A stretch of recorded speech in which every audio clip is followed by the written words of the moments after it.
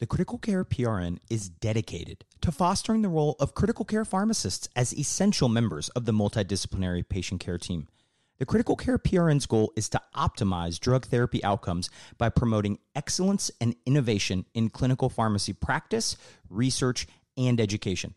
For more information, including how to become a member, go to critprn.accp.com. Again, that website is critprn.accp.com.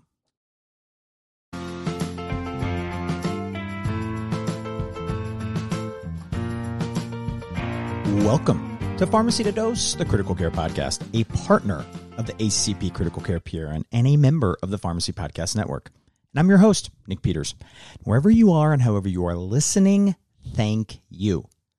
So excited about today's episode. Two special guests, Caitlin Brown and Patrick Wieruszewski, join me to highlight their AJHP publication, Extracorporeal Cardiopulmonary Resuscitation, aka Ecpr, a primer for pharmacists. So we get to hear from two different perspectives, right? The emergency medicine and emergency department viewpoint, and then of course the other from the cardiothoracic surgery and ECMO viewpoint. So kind of both the extremely acute when they come in, and then the more critical care, kind of more longer term, the cannulation itself, all the things. I mean, we review landmark studies, discuss maybe why results should be interpreted with a little bit of caution.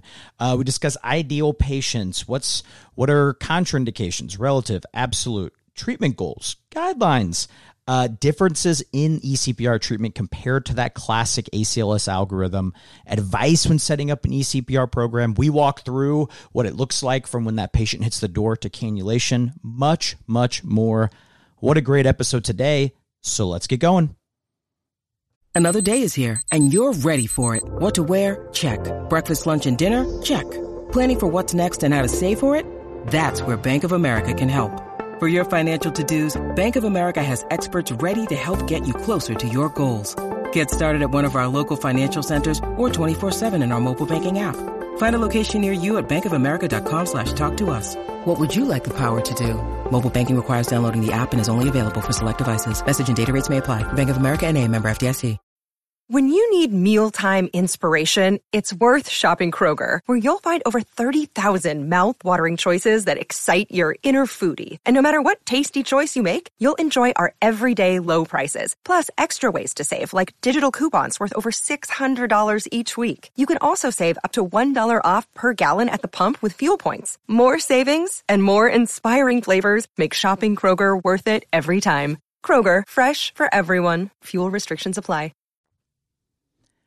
And very lucky to be joined by Caitlin Brown and Patrick Wieruszewski, or Patrick W, as he affectionately is known as. Now, Caitlin is an emergency medicine clinical pharmacist and assistant professor of emergency medicine and pharmacy at the Mayo Clinic. You can find her on Twitter at CBThePharmD. And Patrick is a cardiothoracic surgery and ECMO pharmacist, vice chair of clinical pharmacy research, and assistant professor of anesthesiology and pharmacy at the Mayo Clinic in Rochester as well. Find him on Twitter at PWIERUSZ. And if you're wondering why I'm spelling that, it's because it's a short piece of his last name. So, and the other thing, if you love creative pins for your badge, your bag, wherever, right? Gifts. Curious Boxwood on Etsy is a Patrick and Aaron Wieruszewski collaboration related to this episode, right? Vasopressor and ECMO themed pins. So this is the place for you. You'll be able to find it pretty quick. Support our own, right? Pharmacists doing cool things. And as I mentioned in the episode intro, these two are the first and senior author, respectively, on the July AJHP article entitled Extracorporeal Cardiopulmonary Resuscitation, a primer for pharmacists. So I know we did in the intro, but quick reminder, we're going to highlight some key things right from this article while expanding on the ECPR process itself. Caitlin, welcome. Patrick, welcome back. How are you both doing today? Good. Excited to be here with you, Nick. Yeah, awesome. Thanks for having me, Nick. Very excited. Always enjoy getting to talk to any of our friends from the Mayo Clinic here. And definitely, we have, Caitlin and Patrick here, but this was certainly a collaborative effort. There's, 4 other pharmacist names, colleagues of theirs in the Mayo Clinic, right, working on this. So certainly a tag team effort. Teamwork makes the dream work. So we have tons to get into. And starting off, this feels like a simple but probably somewhat necessary question. Patrick, what is eCPR? Yeah, really it is quite simple, Nick. It's eCPR is essentially just the use of extracorporeal circulation for CPR. So unlike conventional CPR where we do chest compressions, eCPR is just using extracorporeal circulation. So how long have we been using this as a cardiac arrest intervention? Well, ECMO's been around for a few decades. It's certainly much newer than cardiopulmonary bypass, but it still has been around for a while. The ELSO registry, the Extracorporeal Life Support Organization, has an international registry, and there's been cases documented in it since the early 90s. And, and estimates, of course, of what's being published and things, but, how often are we using eCPR? And if we're kind of making that best fit line over the last decade or so, would you say it's going up as an increased use or kind of going down as in our use has been decreasing? Yeah, I would say it's definitely increasing. And the increasing is probably exponential. Over the last 10 years, there's been a over 10-fold increase internationally in the number of eCPR cases that have been registered in the ELSO registry. ECMO in general has seen increase over this time, with the H1N1 pandemic and the MERS and obviously COVID. And so people have gotten more familiarity with the use of ECMO. And so I think, the eCPR cases are following that increasing trend. For a small frame of reference, back in 2012, the ELSA registry had documented about 250 eCPR cases worldwide. And just last year, there was over 2,000 in the calendar year of 2022. Yeah, I think we can definitely call that exponential growth. When I think of cardiac arrest, my mind instantly goes to ACLS and BLS, right? And we kind of know what our goal is there. Does our treatment goal differ with eCPR? Absolutely. So obviously with ACLS and BLS, the goal is to get ROSC and to have a native circulation. And that's not the goal with eCPR. The goal is to establish extracorporeal circulation as soon as possible. And that serves, to provide global perfusion. And we'll put a pin in that statement because with differing goals, right, the management can differ at a certain point in that decision tree. Now, as we're introducing eCPR, and when I think of ECMO, right, I'm typically exclusively thinking in hospital management of things. So when we're thinking of cardiac arrest, is it only in hospital cardiac arrest, or are we using eCPR in out of hospital cardiac arrests as well? I love this question because it's a question that is really an area that's evolving over time. So in Paris, France, they've been doing eCPR out of the hospital, so pre-hospital cardiac arrest for quite some time. They've published on this. They've published reports of doing eCPR in the metro stations, in supermarkets. They even published a case report in the Louvre Museum cannulating cardiac arrest there, and have actually a picture of them cannulating in the Louvre. And so they've been doing it for quite some time. It's a quite intricate infrastructure that they have for doing it. On the state side, Michigan published the Eroka trial a few years back, And it wasn't necessarily at pre-hospital ECMO. It was more so similar to the Eolia trial, where they transported patients with cardiac arrest to a eCPR capable facility quickly. Unfortunately, they didn't meet their feasibility endpoint, which I believe was around 30 minutes from the 911 call to the ED door. But the University of Minnesota here has been doing mobile ECMO for some time also. They started out with a similar structure where they would transport to a eCPR capable facility. But I think the difference with the Minnesota program in Iroka was they actually had several sites that would be capable. And so they mobilized an ECMO team at the same time as EMS, and they would meet at one of these sites that was close. And they published great results from that. They had a 911 call to ED door in less than 15 minutes, and then less than 15 minutes from the time of ED to ECMO circulation. And so the Minnesota program, they recently got some funding and have now a massive ambulance that has imaging capability. It's essentially a mobile cath lab, and so they're starting to cannulate in the field now. So I think there's probably some listeners who heard you tell the stories of what's happening in France and were terrified. They're like, "Oh my gosh, I can't imagine going to the Louvre and like seeing this happen."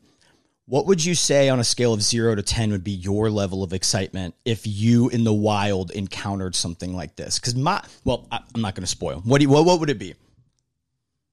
I would say it'd be bananas. I mean, I read these case reports and see these photos, and I think it's incredible. I mean, the resources and the infrastructure to be able to do this is truly remarkable. So to actually see it happen, I think would be incredible. Yeah, I agree. I'm glad that your opinion is exactly where my mind went. I thought you would be, absolutely ecstatic. But to the point that you said, right? The timeliness and just the sheer amount of working together between, not only just healthcare professionals, which in and of itself can sometimes feel like a moving mountains, but also, working with, police and all the local authorities. It's just a kudos to that. Now, Patrick kind of introduced some of these, some of the studies that have come out looking at eCPR recently. So, Caitlin, what do we have in terms of, is there any survival or outcome data when we compare kind of what's referred to as like our conventional CPR and eCPR? Yeah, great question, Nick. So the most recent study was the Inception study published in January in New England Journal of Medicine. Prior to that, there are some smaller prospective studies I'll briefly mention, but systematic reviews, meta-analysis have showed a benefit. But touching on this Inception study, so this was a multi-center study in the Netherlands, and they randomized people to, as you mentioned, conventional CPR versus this eCPR. And their primary outcome was survival with good neurologic outcomes. And they actually found no difference between the two groups. However, there's a bunch of limitations, and I'll leave Patrick, if I miss any out, to comment on them as well. But prior studies, the ARREST study published in 2020, this is that University of Minnesota group that Patrick was talking about. They actually did find a benefit between conventional CPR and eCPR, with survival to discharge being 43% in the eCPR group and 7% in the conventional CPR group. So looking at some key differences, why was there no difference in the Inception study, but benefit in the ARREST study? The time to flow in the ARREST study, so time from the 911 call in ARREST till they got cannulation, was much faster in the ARREST study compared to the Inception study. So the ARREST study was happening in Minneapolis, a big city, potentially EMS getting there faster. Patrick mentioned also the University of Minnesota has a pretty good infrastructure for eCPR. So they have protocols in place, policies. They have a team that assembles. Versus this Inception trial, they had 15 different sites and no strict protocol or policy that the study was following. So some of those sites that people were randomized at have low number of ECMO runs to begin with, so not a clear protocol and policy in place. Additionally, they were randomizing people potentially in the field. So 26% of people in that eCPR group actually got ROS before they even got to the hospital and then didn't even need to be cannulated. And furthermore, only 66% of people randomized to the eCPR group actually got eCPR.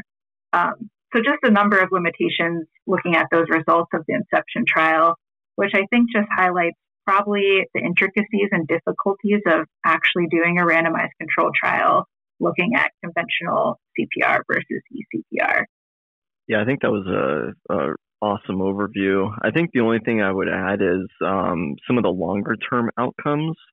There was a recent meta-analysis just a couple months ago that had 3 randomized trials and several observational studies that compared conventional to eCPR and did have more favorable longer-term neurologic outcomes with eCPR. And this was both true in the subset of out-of-hospital arrest and in-hospital arrest. But of course, the odds ratios were higher for in-hospital arrest. I think a lot of these challenges and really what Caitlin was alluding to is the intricacy of doing this resource-intensive intervention. It's in a way very reminiscent of Eolia for respiratory ECMO, where things change in transit. And so when you're transporting to capable facilities, you get ROSC or you get other interventions that ultimately help, and you don't need the intervention that you're randomized to. And it's, there's going to be so many confounders, right, in studies like this, right, with how complicated, these are the sickest of the sick patients, right? So, I mean, realistically, right, you both are researchers, like, how challenging do you think it is to design a study that's going to show a true survival benefit with eCPR and not enroll like 1,000 patients, right? A truly like reasonable sized like sample size to look at it. It's probably near impossible. I think Patrick highlighted in you, Nick, the like heterogeneity of these patients, randomizing them, all the stuff in transport as well. I'm not sure we're going to get a good study. I really agree. I think you're facing 2 challenges. You're not only facing the organization and the resources and the complexity of the intervention, but you're also in a way challenged by the selection process, and that is what can severely influence the outcomes and why observational studies are really hard to interpret with eCPR is because of the selection process is quite subjective. Caitlin, one of the things I noticed, ironically, is, we mentioned the ARREST, IROCA, the Prague study, and then Inception. They were basically recruiting around the same time period, all of them. Now, they got published at different times, but from that, like, are there any studies now, looking at this question in the works and maybe not necessarily survival, but to try to help answer some of the more questions, things that we'll get into in a little bit? Are there studies on the horizon that people should kind of keep their eyes peeled for? Yeah, I wish I could say there was lots happening, and Patrick can probably chime in with some of those long-term outcomes. From an ED pharmacist perspective, I think the University of Michigan group is looking at some more studies of early cannulation. But Patrick, I don't know if you have anything with they're looking at longer-term outcomes that are more applicable to your setting. No, I think a lot of the pre-hospital trials will help clarify a lot of this. Caitlin, I love that you pointed out, and it's one of the reasons I wanted you to have you both on is, we're having 2 different perspectives, right? We have Patrick here who is, once they're cannulated, right, they're in his unit and he's dealing with all the complications, the successes, all the things that go wrong and things. And then you have Caitlin who is seeing this from the ED perspective, right? And she's, thinking about it of, what are we doing from this patient who's rolling in? How does that change the care of other patients, right? Like you talk about the goal to cannulation in ED less than 30 minutes, right? Well, depending on your ED, taking away one whole doc to do that, and if you don't have the infrastructure to support it, can be challenging. So having both perspectives here is really cool. And Patrick, you touched on this a little bit, but dive a little bit deeper in those patients with ECPR about long-term outcomes. What do we know, or what do we don't know in this group of patients? Yeah, I mean, I think it's an evolving question because there's so many competing things that influence long-term outcomes in cardiac arrest. And so I think, like you alluded to earlier, it's incredibly challenging to tease these out in trials. The complexity of the selection process for identifying candidates, how the intervention actually gets deployed, it's certainly not uniform across the board. Even in a randomized trial, you're going to have variation between how CPR is administered, how cannulation occurs. And so I think, the most recent data that we have to go off of is this meta-analysis that was published, I think in Lancet or Lancet Respiratory Medicine, Respiratory back a couple months ago. Yeah. And so, like I mentioned, they only had 3 randomized trials, and it was mainly observational studies. But at least in that, the ECPR did have a signal to improved short and long-term neurologic outcomes. And this did hold true for both in and out of hospital arrest, but was quite better for an in-hospital arrest. I suspect it's really due to response time and mobilization of cannulation in that setting. The listeners may be wondering, like, why are we leading off with the studies and talking about this stuff? And I wanted to highlight, and Patrick, that's kind of a perfect conclusion, talking about there's so much human element in here, right? And comparing the person who has cannulated 500 people, right, at an ECMO center versus someone who is still very ECMO capable, but they've cannulated 50 patients, right? There's human elements in these, and capturing these in research could be challenging. And so I wanted to highlight the fact that you might be pulling these studies and be like, wow, why are we doing this? Right.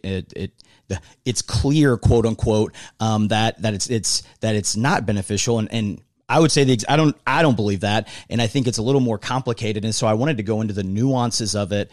If you're looking at this for the first time, hearing it for the first time, and kind of wondering why we're even talking about it. So I think that was kind of a great overview of the evidence that we have, considerations and things. Now, I think what might be helpful, Patrick, is to give us a high level overview of VA ECMO. And I'm sure this is probably the most challenging part of the talk for Patrick, is doing a high level overview of ECMO and not like being able to dig into all the awesome nuances of it.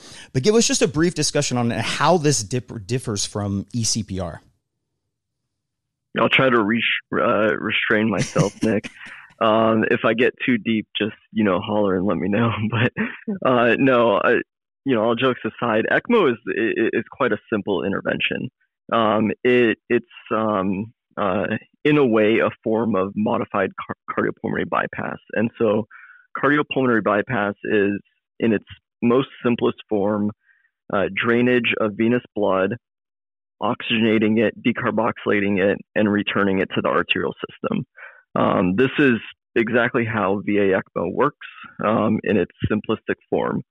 So you're providing full cardiac and respiratory bypass.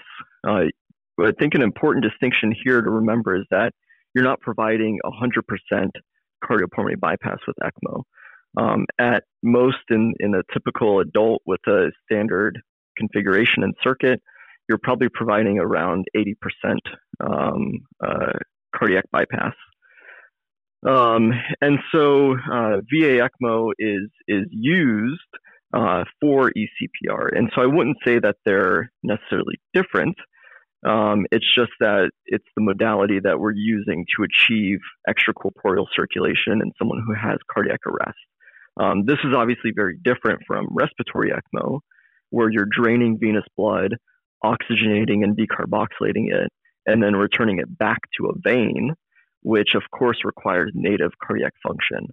And so you have to have cardiac bypass in VA ECMO to provide CPR.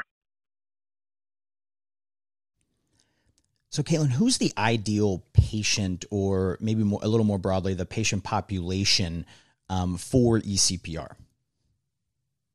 Yeah, I think we've kind of touched on this. Like, there's a lot of heterogeneity, and I'd say the candidates are going to be assessed definitely on a case by case basis. But the ideal candidate, they should have a witnessed arrest. Obviously, if we're in hospital, we can start CPR right away. Out of hospital patient, if it's a witness arrest, if EMS could get there right away, or there was someone trained in CPR, so they were getting good, high quality CPR and were able to be transported to the hospital quickly. Age is hard, 60-year-old who's otherwise well is different than maybe a 55-year-old with a lot of comorbidities. But they should have not any like end-stage liver disease, end-stage renal disease, or a lot of comorbidities at baseline as well.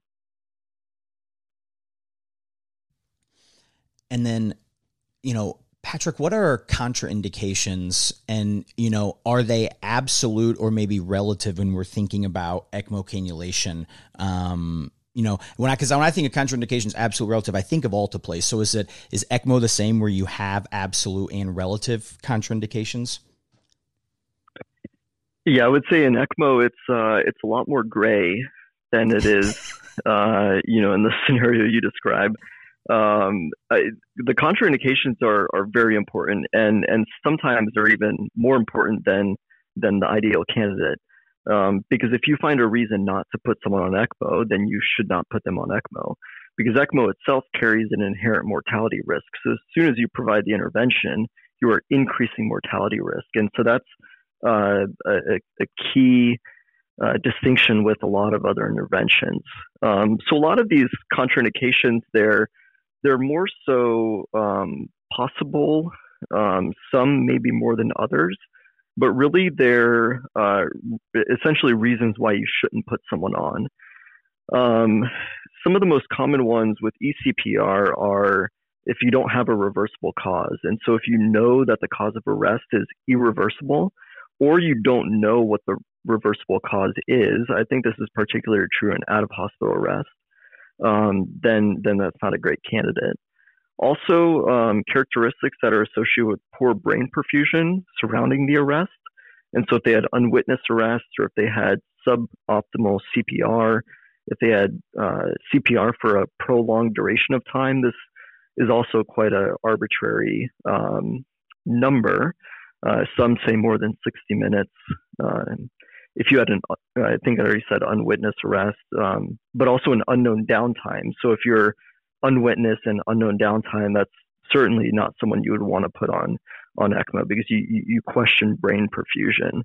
And so with that, something similar contraindications are poor neurologic function.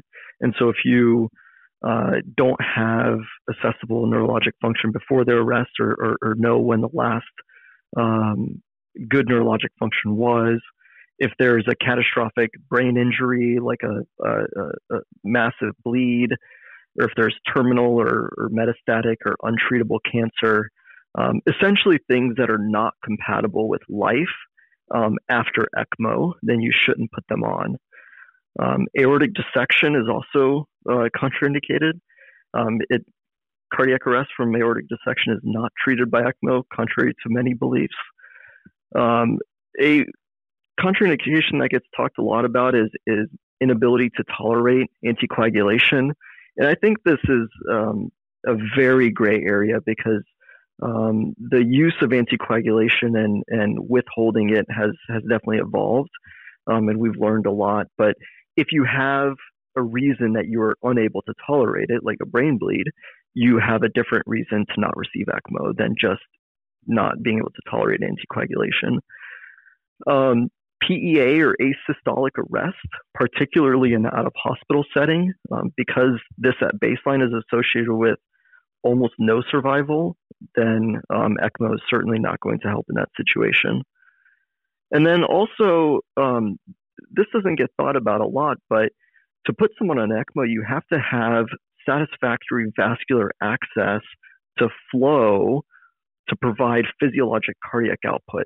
And so if you don't have that and you can't technically achieve a satisfactory cardiac output based on body habitus or size of vessels and cannulas that are needed, this could also be a reason to decline ECMO.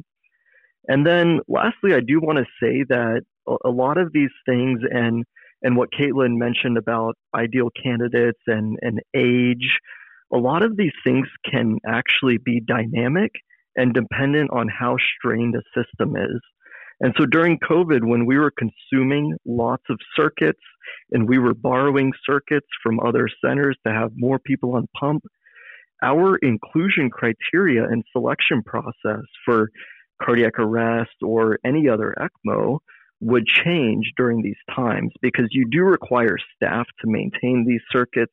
You need equipment. And so it's not a endless resource. And so these selection criteria, while we describe them as ideal, they can certainly change. Yeah, right. This is a very resource intensive process, not only, from the staff, but, a lot of them, like I'm thinking of, my center where, the nurses, 1-to-1 or 2-to-1, right. And then you have the ECMO clinician, the respiratory therapist outside, there's a lot of people involved. So you want to use this intervention when there's a high probability of success. I always joke, in CT surgery units, there needs to be a sign above all the doors, right? And, you mentioned with aortic dissection, that just because we can doesn't mean we should, right? And so talking about those contraindications and things I thought was pretty important. Now, let's kind of walk through the general ECPR process. And what I was kind of thinking is, Caitlin could give the listeners an idea of, when they present in the ER, they're being assessed for candidacy and things. And then, Patrick could kind of take over as he's part of the ECMO team when they arrive, right? And kind of talk through the process of when they present to where we finally cannulate. So Caitlin, why don't you start there? Yeah. So ideally there is two pathways, like an in-hospital and out-of-hospital cardiac arrest. But in my perspective, they're mostly out-of-hospital cardiac arrest, or they're coming in pretty sick and then arrest. So those will maybe be some small intricacies, but what happens is they come into our resuscitation bay.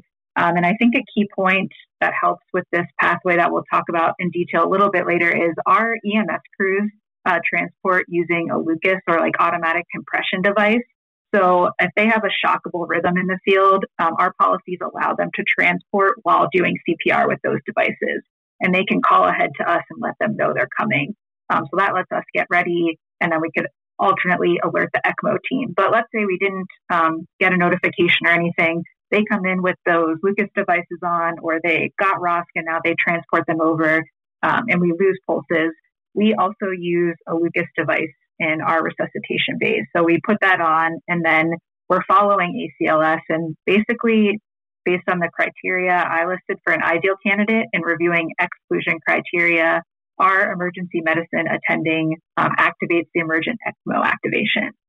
And I would say that ultimately the decision to cannulate is that team's decision. So the emergency medicine attending errs on the side of activating rather than not activating. So unless there's they have a head bleed or something is pretty clear that they wouldn't be a candidate, we're activating that team. And I think it's important that there's a lot going on during those stages. They're trying to gather background, call them. And I'd say my most important role then is to continue the ACLS algorithm. So nothing's changing. We're calling the ECMO team, but we need to continue doing what we know works. So the ECMO team will be activated, and that's when Patrick comes down and helps me out. So Patrick, if you want to share what you guys do then. Yeah, I think this, Nick, is a great perspective for our different settings that we, are involved with this, because as the ECMO team, we consider the call from the ED as a consultation, because we have a different definition of activation, which I'll get to in the next couple minutes. And so when the ECMO attending is called to evaluate someone for ECMO, we have a formalized process that we use for any inpatient consultation. So we provide Ecpr consultation to anyone in the hospital, inpatient, procedural area, in the hallway, the elevator, the cafeteria, wherever there's cardiac arrest, we will respond to a consultation. And so the ECMO attending has a backpack that is filled with supplies. These are mainly supplies to start obtaining vascular access that's necessary for cannulation. And so they'll take this backpack and they'll go to the scene. So in this scenario, we're responding to Caitlin's call, so we're going to the ED, to the recess bay. The ECMO attending will evaluate. They will try to obtain the history of the arrest. So really thinking about all the things we just talked about in the past 10 minutes about contraindications. You really want to assess if there's any reason that you should not put this patient on ECMO. And so if they decide that this patient is a reasonable candidate for ECMO, they will run the case by another ECMO attending. And maybe I missed this detail before, but our ECMO attending is a cardiac anesthesiologist by training, who is the intensivist attending in the ECMO ICU. And so cardiac anesthesiologist will consult another anesthesiologist or a cardiac surgeon to run the case by to ensure that there's at least two arbitrators deciding. And so if the decision is to go on ECMO, that is when we formally activate ECMO. And so this process is very similar to, or at least the way we've built it, is very similar to activating a code blue or cardiac arrest in the hospital. So we call the operator, we let them know that it's a emergency ECMO activation, the location and so on. The operator has specific instructions on how they dispatch this information. And so there's a specific pager pool that the activation goes to. So it is not a house-wide announcement. It only goes to a specific list of pagers for all relevant ECMO personnel. So the respiratory therapist, the ECMO specialist, the cardiac perfusionist, cardiac surgeon, and cardiac surgery fellow, our own cardiac monitoring techs that bring ultrasounds for transesophageal echo, as well as vascular ultrasound, and the pharmacist gets the pager as well. And so during this time, while all these different personnel are being activated and come in, the ECMO attending, who is already at the bedside, will begin obtaining initial vascular access while these other personnel respond. Our ECMO specialists bring a emergency Ecpr cart, which is very similar to a code cart that has cannulas and everything that you would need for ECMO cannulation. And then our perfusionist brings a pre-primed ECMO circuit to the scene as well. And I think during this time, while initial access is being obtained, if a Lucas or an automatic compression device is not already on the patient, we will request for that because it frees up real estate, because we essentially need to turn this into an operating room. And so the less people you have at the bedside, the better, because you'll need a cannulator. We usually do bilateral femoral cannulation, so we'll have one on each side. If the anatomy is compatible with it, they'll cannulate the femoral vein and go straight up the IVC on the right side, and then cannulate the femoral artery on the left side and go straight up the aorta. And so this is being done simultaneously. And so if you have less, congestion with humans, the better. And so we'll ask for that. We included a schematic in the paper in AJHP of how we like to arrange the room to facilitate this, because again, we have cannulators, we have an ultrasound machine, we have really two ultrasounds, one for transesophageal echo, and then another ultrasound for either transthoracic or for the groin access. And then we proceed with cannulation at that time.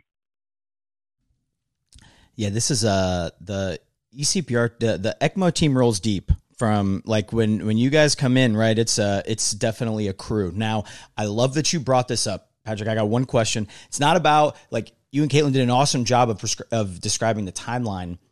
I have a question about the ECMO backpack. So how is it, like, comically big? Is it like, is it funny at all? Because just the idea that the attending is the one bringing the backpack, I chuckled as I read it. So when you brought it up, I had to ask something about it.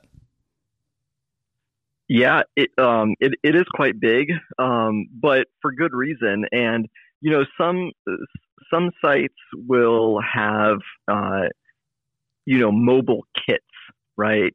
For like neonatal codes or something, there's like a tackle box or whatever.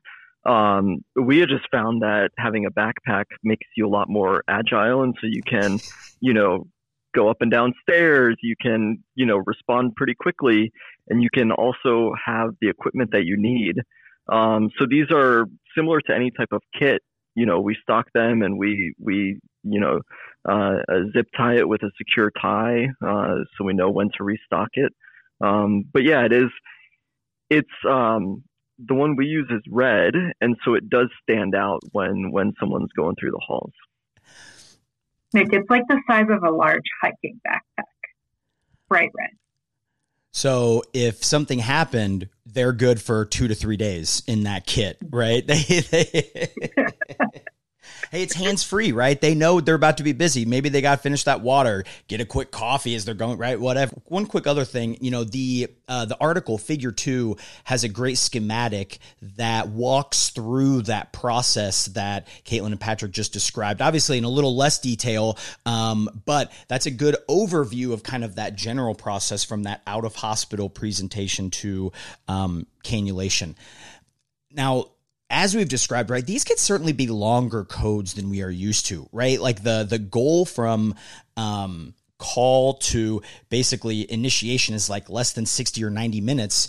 So what are medications or interventions that we might see in these types of cardiac arrests that maybe are less common in shorter codes? Or alternatively, right, do we avoid using specific things due to possible cannulation? Yeah, there's certainly lots of considerations, and I think you bring up a good point about duration of CPR, because the longer that you do CPR, the more time you have for information gathering. And so the more likely you are to pursue interventions that you had time to think about and maybe evaluate during the arrest that you otherwise wouldn't during a short code. I think something you bring up, Nick, about things you might want to avoid or see, or, it really depends on the situation. Something that gets brought up quite a lot is the use of thrombolysis if there's a suspected reason for the arrest to give thrombolysis. And our general approach is that until you have confirmed that the patient is an ECMO candidate and the intent is to go on ECMO, you treat that patient like an ACLS patient. And so we don't withhold life-saving interventions just for the belief that maybe this patient will go on ECMO. So our view is, if it's indicated and you are not confirmed as a candidate, then you should do whatever that is necessary for that ACLS code. Yeah, I'd say another drug that comes up that I get questions a lot too is like maybe a ingestion or overdose situation and giving intralipids, which just is the same response as Patrick's just indicated with lytics. Do what you need to do and treat the patient until you've confirmed that they're cannulated for ECMO. So, as if we're following this kind of fictional patient, right? The ECMO team has arrived. Let's kind of talk about some common medications used during ECMO cannulation. Because Patrick, you talked about how some places will have a kit or tackle, but you all have like an eCPR or ECMO cart. What are common medications that you'll use or that people would see in a ECMO cannulation? Yeah, I would say there's very few. And so these are really to facilitate getting on pump, right? Because as soon as you've confirmed that you're a candidate, the goal is to establish extracorporeal circulation as quick as possible. The one thing that is almost always necessary is anticoagulation. And so we bolus heparin prior to advancing cannulas. A very rare situation comes up where you have confirmed known history of heparin-induced thrombocytopenia or HIT. In those cases, you could give a bolus of bivalirudin. This is done in the cardiac operating rooms for bypass in patients who have HIT, and so there's definitely some experience from that setting. I would say it's obviously quite rare, but other things that I think about are what is my post-ECMO situation going to look like? And what I mean by that is when patients are arresting, they get loaded with catecholamines. We're giving epinephrine every few minutes, large doses of epinephrine every few minutes. And what makes this situation unique is that once you go on pump, you are providing full physiologic cardiac output. And that is very different from someone who achieved ROSC after arresting for 30 minutes, right? They have impaired cardiac dysfunction. And so the cardiac output and the effective circulatory perfusion is severely impaired and probably needs to be supported with a lot of catecholamine. That's very different from someone who receives ECMO for CPR because they can persist to have no cardiac function and receive full cardiac output from ECMO. And so this makes it really problematic if you have high amounts of circulating catecholamines, because now all of a sudden you have normal physiologic cardiac output, but you could have excessively high arterial afterload, which may make it harder for the left ventricle to recover. It could also impair your ability to flow on ECMO. And so these are things that we think about. And the closer we get to cannulation, our general practice is to give less and less epinephrine. Because again, your goal is to get on ECMO because ECMO is going to perfuse. It is going to increase your chances of coronary perfusion to regain a perfusing rhythm. And so the necessity of epinephrine is much less, and there's certainly lots of risks with overdoing it. And so our approach is just to give low boluses. So we dilute epinephrine and give 10 to 30 micrograms at a time if we need to. But otherwise, we tend to avoid it if being on pump is imminent. Yeah, and I mean, that makes complete sense because, if you follow, right, it's the ACLS guidelines, 1 milligram of epinephrine every 3 to 5 minutes. But, everyone's on that 3 minutes, right? So if you follow that, they're getting 20 milligrams in an hour. And let's just say we're doing non-weight based, right? That's over 300 mics per minute of epinephrine going around. So that does make complete sense. And when you say you kind of make a, almost push dose epinephrine, correct me if I'm wrong, but that's when you're taking your code dose epinephrine, you're taking 1 ml of that, diluting it into a 10 ml solution and then using that as your administration. Is that a accurate description of that? Yeah, it definitely is. And, to add to that, Nick, there are some animal studies that show impaired cerebral blood flow with excessive amounts of epinephrine given during cardiac arrest. So again, if we're doing eCPR and the intent is to preserve neurologic function by establishing a circulatory perfusion quickly, that can counteract what we're actually trying to achieve with ECMO.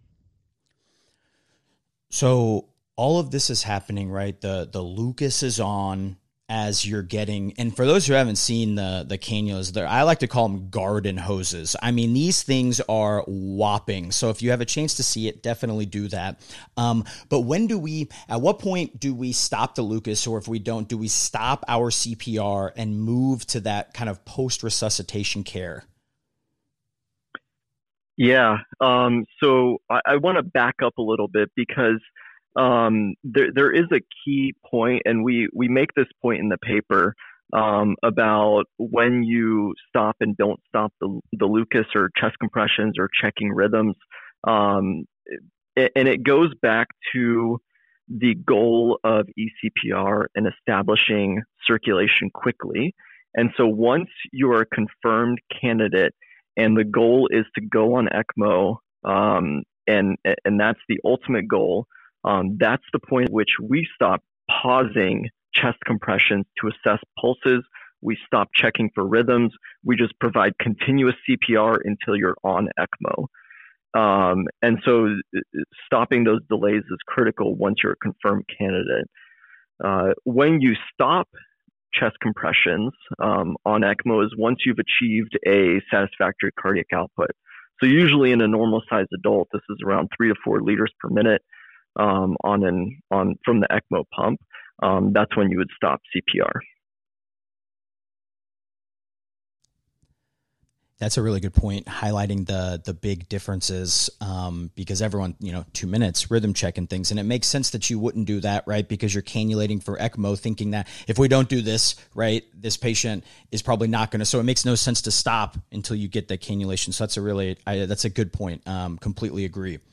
Now, Caitlin, are there universal guidelines, right? Like when we're talking ACLS, right, we have the AHA, the circulation guidelines. And, is there like a governing body that gives us guidelines for what to do in these kind of eCPR patients? Or are we kind of more, Patrick mentioned it's the gray. Is it more kind of site-specific protocols for things? Yeah, unfortunately, there's no like AHA universal guidelines at this time, or even like, we have our stroke and STEMI protocols, get them to lytics within X amount of time. We don't have any of those timeframes or guidance at this point. I think as we start doing more eCPR, we might move to that. We just have our Mayo Clinic like hospital-specific protocols, which outline how much heparin to use. A lot of time and effort has been put in to create like this paging system, the consult, the activation, the team that's coming down, the backpack, and a lot of education on what the ED team does and the ECMO team does, so that we've ironed it out. When the ECMO team comes, the ED team moves to the head of the bed. So while not universal guidelines, this site-specific protocol for us, which has made like eCPR much more effective in people knowing their roles on the team. Yeah, because going into this, I was like, we have the ELSO guidelines, right? Like they'll definitely like give us some guidance and things, but as Caitlin pointed out, they unfortunately do not. And it makes, right, they're so heterogeneic, right? And knowing that, as we're going towards using grade evidence and things, right? If we don't have great recommendations or great data to make recommendations, right, it's probably best to not have them, right? Or in that sense. So following those site-specific things also makes sense, right? When you're at especially a teaching place, you have people moving in and out. Everyone knows where they need to be in the room. All those kinds of things are important. So post-cannulation, kind of in the acute phase, because obviously there's tons of things long-term that can happen, but in that immediate acute phase, are there any adverse effects that we're specifically worried about, or we keep like our eyes peeled for, looking for this lab or this, change in vital sign? Yeah, in my practice, there's a handful of things that I think about immediately after going on pump. The first one is confirmation that you're actually on VA ECMO. And so circuits, we pre-prime our circuits with crystalloid, and so they are clear fluid. And so once you go on pump, you can see venous blood drainage, you can see it go through the oxygenator, and you can see it come out oxygenated. And so color change between the venous and the arterial limb of the ECMO circuit is very important to confirm and to ensure that you're actually on VA ECMO. The other things that I think about are, again, going back to the discussion on catecholamines, is arterial hypertension and needing to cut back or stop epinephrine infusion or anything else, or even in some cases needing to give afterload reduction. And then also sort of tied with this is distension of the left ventricle. And so if you went on pump for ECPR and you still don't have any cardiac function, again, ECMO does not divert 100% of the cardiac output. And so you still have cardiac output that will pass through the native cardiopulmonary bed. And if the left ventricle is not ejecting, then you run the risk of that left ventricle distending, getting a functional mitral regurgitation, pulmonary edema, and eventually complete cardiovascular collapse. And so looking at that immediately and understanding if that's contributory is very important, so it can be intervened on early. And then lastly, I think about limb ischemia. And so in VA ECMO, at least in adults, the most common location to cannulate the arterial limb of the ECMO circuit is in a femoral vessel. And that cannula provides retrograde flow up the aorta and preferentially away from the limb that it is cannulated in. And so you run the risk of that limb becoming hypoxic and ischemic. And so especially depending on the vessel size and the cannula size that was used. And so we have ways of preventing limb ischemia in those settings. Great advice and things to kind of look for in that immediate period. Now, we'd be remiss not to talk a little bit about the effect of ECMO on our medication pharmacokinetics. And thinking about probably more in our long-term patients who are on ECMO for, days and things, but it also could be the acute phase.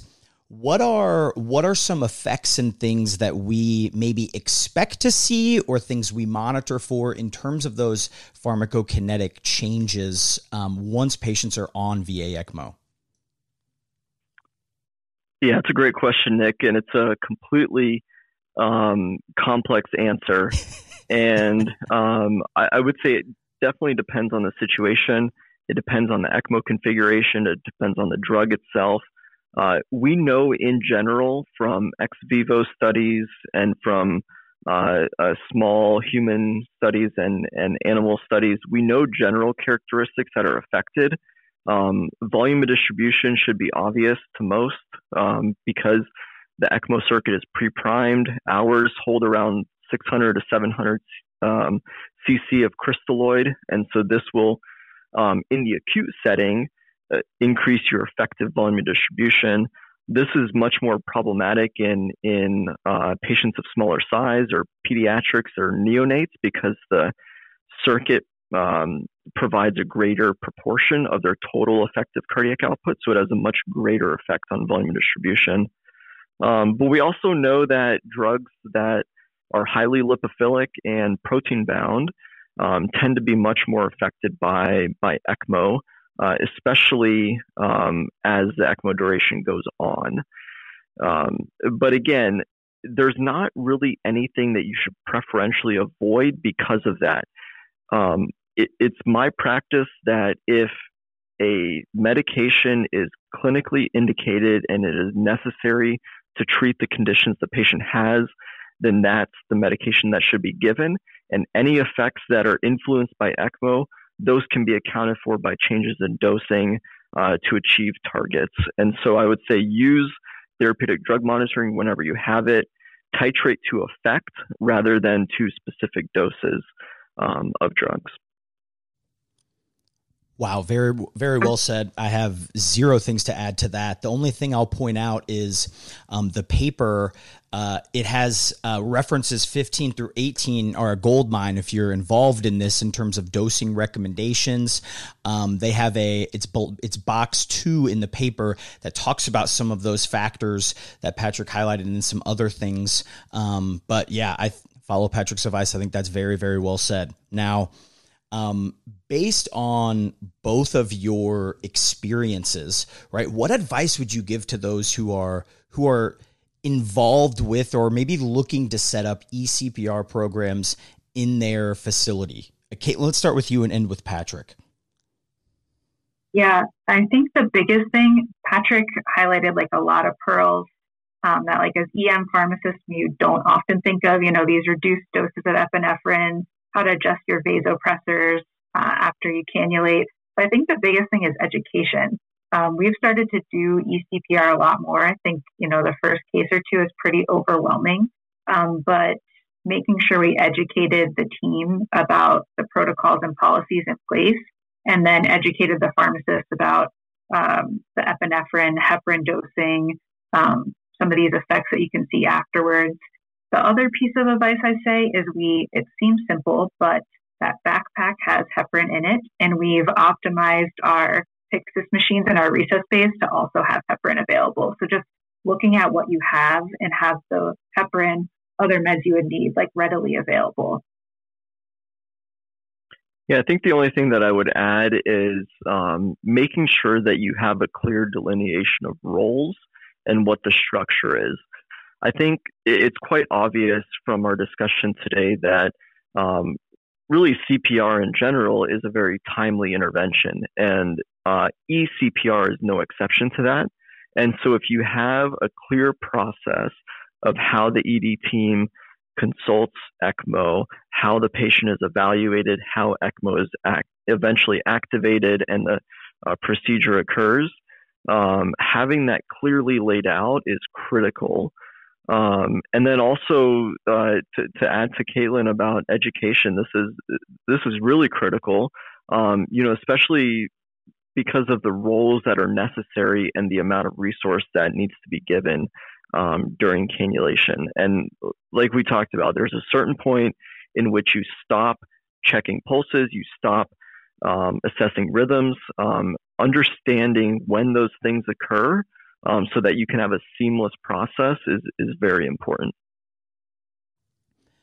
I think the seamless process is key, right? I think the best codes that we're at, right? It's functioning like a pit stop in a NASCAR race, right? Everyone knows their role. Everyone's doing it. It's on the quieter end, as quiet as you can be in these scenarios, right? And so a lot of the things that you all highlighted, right, is making it so that you're following a process every time, right? Everyone knows their role. So even if someone new comes in, hey, you're over there and this, and this, right? If they don't know. And so I think that is really key. And those roles, that can be important in the ED when you have multiple providers, potentially multiple people giving orders and things, and maybe not necessarily understanding some of the nuances. So great recs there. Caitlin, what would you say is the pharmacist's role in eCPR? You all kind of highlight some of this in the paper, but give us a little tease and things that we need to make sure that we're doing as pharmacists. Yeah, I'll highlight a few bullet points of specifically what our role is. I think in these situations, one of the biggest things before we would activate ECMO is ensuring we're continuing ACLS algorithm, chest compressions, pulse checks, defibrillation, epi, etc. as needed. The room gets a little hectic. The attending is on the phone trying to give a history. So being that presence of making sure we're following that algorithm and getting those meds ready. And then once we make that decision to cannulate, as Patrick stated, it's kind of pretty simple. We just are worried about the heparin. So preparing the heparin for cannulation, taking into consideration the amount of epi they're getting. Nick, you can probably appreciate this and other ED pharmacists that are listening, but sometimes we know the room better than this consult team that's coming out. So admittedly, I'm getting like sterile gloves, here's this kit, here's tubing, here's a bag of fluids, etc. So beyond ACLS and heparin, it's just doing some of those things we usually do in the room. And then I'll just caveat that I acknowledge all the effects of drug disposition. And as Patrick said, we really wouldn't change anything in the acute period. So I'll admit as an ED pharmacist, post-cannulation, if they need sedation or other meds, I'm taking little consideration into that in the emergent period and just doing what we need to do and then getting them to Patrick's unit.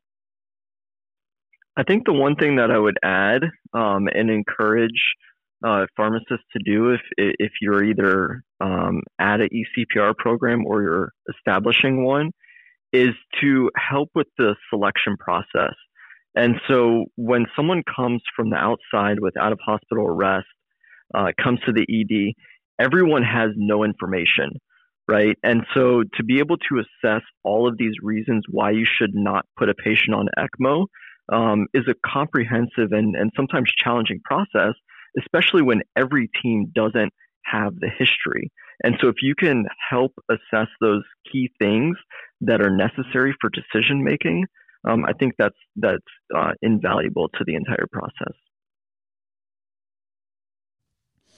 Well, what a master class between you two, talking about both the ED, the cannulation process, getting into some of the things to think about afterwards. As we kind of like wrap up, what would you kind of say are some of the take home points, some of the biggest things, either from the article, things we highlighted here, what have you, thinking about, right, ECPR and considerations for the pharmacist? I'd say biggest things are to communicate, and we kind of have the figure of the steps to take and then who's in the room, and having a protocol and policy in place. Yeah, and I would also add, don't overthink the situation. Simplistically speaking, ECMO is quite straightforward in terms of how it works, and so not overcomplicating that. But also, I think it's critical that pharmacists and frankly any team member that's involved in ECMO support understand what ECMO is, the entire procedure, the entire process, because then you can modify the service that you provide to that situation depending on how that situation evolves or changes or how it presents. The paper, remember, in AJHP, extracorporeal cardiopulmonary resuscitation, a primer for pharmacists. This is zip drive. Everyone needs to go download this now. And reminder, reach out to Caitlin and Patrick, who we owe a huge thank you to. So at CB, the PharmD, and at PVRoosh. Oh, I did it without spelling it this time. But Caitlin and Patrick, I appreciate you both for your time, expertise, all you did. What an awesome paper. I appreciate you coming on, being able to highlight some of the key points and things you probably didn't get to in the 10-page paper. Thanks, Nick. Yeah, thanks for having us, Nick. Thanks again to Caitlin and Patrick. Let me know what you think at Pharmacy to Dose and pharmacytodose@gmail.com. Website's coming, taking a little longer than expected, but I promise it's going to be worth it. The reference list is in that episode description of all the things that we talked about. I want to point out we have the reference to the ECPR in the Louvre, right? That has an incredible picture of it. So definitely click that reference list. And until next time, I'm Nick Peters, and this is Pharmacy to Dose, the Critical Care Podcast. The Critical Care PRN optimizes drug therapy outcomes by promoting excellence and innovation in clinical pharmacy practice, research, and education. For more information, go to critprn.accp.com. Again, that is critprn.accp.com. QXMD builds mobile solutions that drive evidence-based care in clinical practice. So check out Read for easy access to research personalized for you. Calculate for over 500 easy-to-use decision support tools, and Learn to earn CME online in minutes per day. Try them today at qxmd.com/apps. Again, that is qxmd.com/apps. The podcast provides general information only and does not offer individualized medical or professional healthcare services, including pharmaceutical advice. The contents and materials in the podcast are not intended to be a substitute for inpatient pharmaceutical advice, diagnosis, or treatment. Use of the contents and materials on the podcast does not constitute a pharmacist-patient relationship. As a result, the information in and materials linked to this podcast are applied at the user or patient's own risk. Users and patients should consult their physician or personal healthcare professional. The user or patient should not ignore or delay seeking care because of something they heard on this podcast. In case of an emergency, the user or patient should contact their physician, call 911, or go to the nearest medical emergency facility. The views and statements expressed on this podcast are those of the host and guest and should not be interpreted to reflect the official position or policy of ACCP or the Critical Care PRN. ACCP and the Critical Care PRN disclaim any and all liability or responsibility for any direct, indirect, incidental, special, consequential, or any other damages, including without limitation, loss of profits arising out of any use of, reference to, reliance on, or inability to use the podcast, its contents, and materials.